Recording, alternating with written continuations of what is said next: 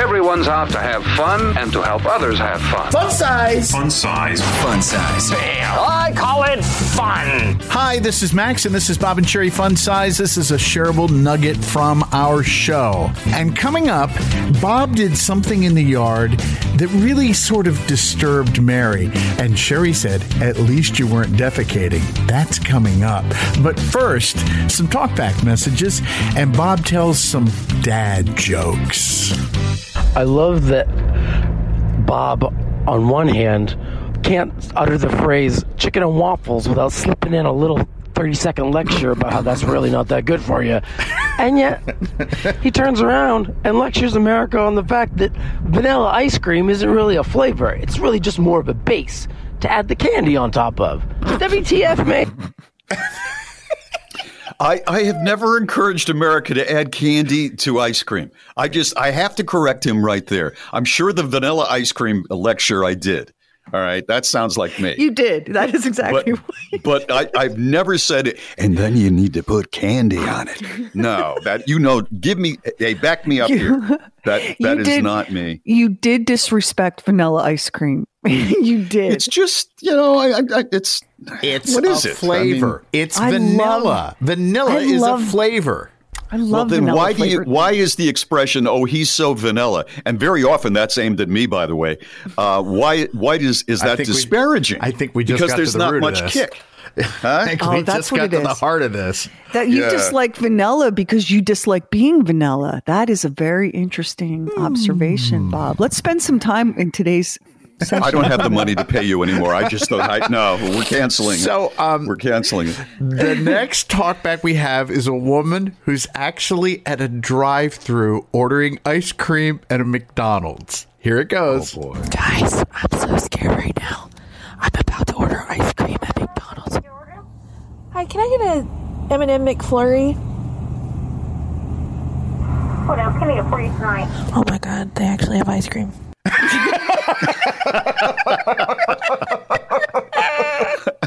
When did that become a national meme? Was it about 2 years ago with the ice cream machine always being broken? 2 years ago? Yeah, sometime. Yeah, McDonald's has addressed it. They say that they put some new gear or something in it, and you don't have the same problem. Did you see? There's a great meme that's been circulating for a couple of weeks now. It's a two-shot. It's a double screen. What do you call it? A collage. I had 12 hours sleep last night. You'd think I'd be better right now. I went to bed before the sun was down. I went to bed like a cranky 3-year-old. But anyway, so it's a split screen, and the first screen is a McDonald's marquee sign, and the McDonald's sign says, great chicken sandwiches were open on Sundays. And the other side of the split screen is a Chick-fil-A marquee sign that says, our ice cream machine is always working. Oh, that's very good. Right back at you. Yeah. How about that? Yeah. So did you, before we break here, Bob, I know you had more dad jokes that you were doing an hour ago that we didn't let you finish. Did you want to do some more of your dad jokes? Let me see if I can find them. I'll be doggone. I don't think Doc has come back from the last set. Oh, he just laughed so hard. Yeah, he had to lie down. I've got, from best I can tell, I got about 40 more. Would you like to hear them? A couple. You can have a couple more here. Yeah. What's orange and sounds like a parrot? A carrot. That is a 5-year-old boy joke. Did you hear the rumor about butter? Well, I'm not going to spread it. Do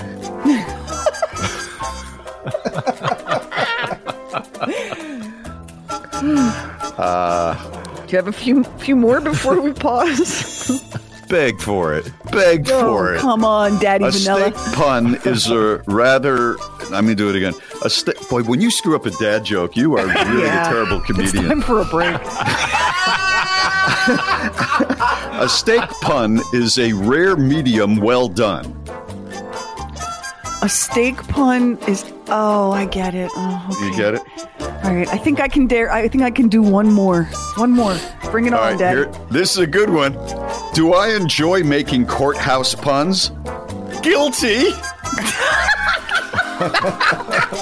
You know what really sold that? The delivery. Your pleasure. Yes. You sold that one. Thank you. Yeah. That's right. Yeah. Yeah. Well, you gotta, like in other things in life, you gotta let who you're with know that you're having a good time. You know what I mean? Oh, don't That I way know you that? won't be accused of being vanilla. Thank you. Well, evidently I have to check myself a little bit more when I'm outside, when I'm in public. So here's the deal. I sit in front of this microphone talking with you for hours and hours and hours, right? And so that's not a good thing. I don't get up as much as I used to when we were at the old station, when I could walk around the halls and all, because I'm in my house. And I've also taken up a little bit of gardening, and I had a big pile of mulch delivered to the front of my house.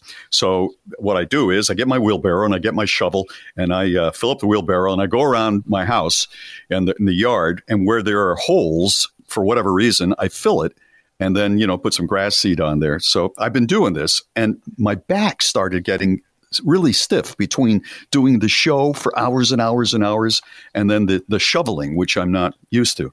So I'm out there and I have this hat. It's Allie calls it my Tom Sawyer hat. It's a great big straw hat, and it covers my face from the sun if I don't want to put on sunscreen when I'm working outside. So I had that on, and some baggy shorts and a t-shirt, and I'm out there shoveling my mulch, and then my back just got tight, and so I thought, I used to do this daily burn thing, and they said you should rotate your hips, they called it the Elvis. Just rotate your back, swivel your hips around in a circular motion like 10 times, and then go in the other direction, right? It's got to be balanced. And so I thought, yeah. And I'm right by the road, by the way, and there's nobody coming by, and I'm swiveling, and all of a sudden, here comes the blue SUV, and it's her. And she stopped and rolled down her window and said, "What are you doing?" And I said, I'm doing the Elvis, where I loosen my back by rotating my hips. And there was a pause, and she said, "Don't be that guy."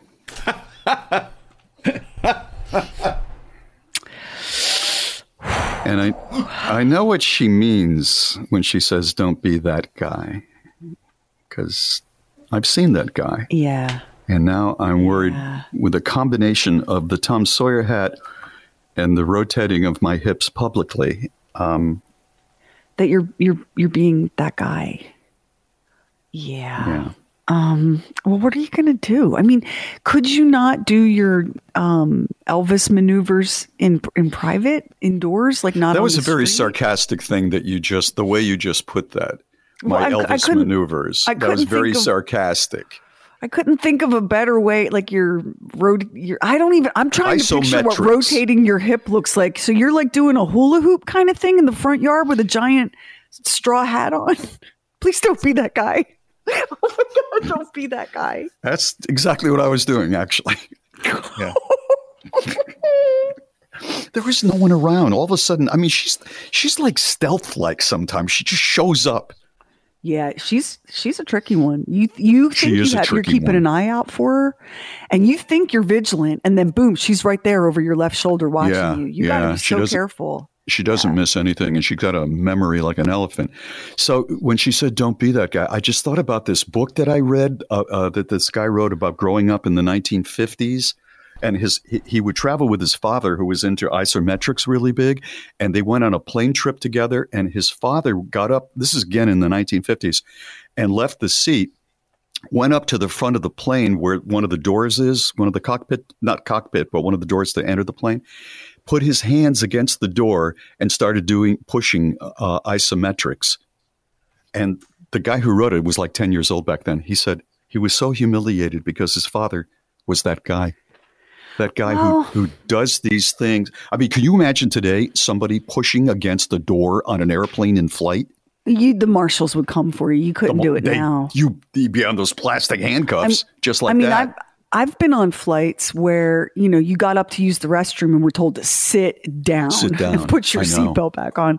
The good news is for that guy, like we all have a different threshold of what being that guy is. You just discover what Mary's is. For Mary, you doing hula hoop moves in a straw hat in the front yard is you being that guy. I just had a conversation with my girlfriend Laura last night. We were talking about the Oddcast episode we did, the news story of the man in Ohio that for 10 years was defecating on his neighbor's grass as a statement of protest. Hey, I'm not doing that. She listened to the Oddcast episode and she was like, "Who can you even imagine?" I said, "All Kevin has to do is do that one time and I'm done. I will not entertain it. One time and he's out of here."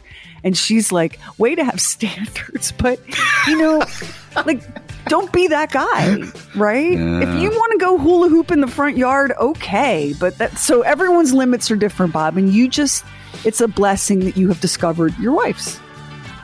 Yeah, I know. I guess I will have to go inside. And did you tell her when she... Did you tell her when she yelled at you for doing that at least you weren't defecating? Did you point that out to in your own defense? That didn't come to my mind. I wish it had. That's it for this episode of Bob and Sherry Fun Size. Thank you so much for checking it out.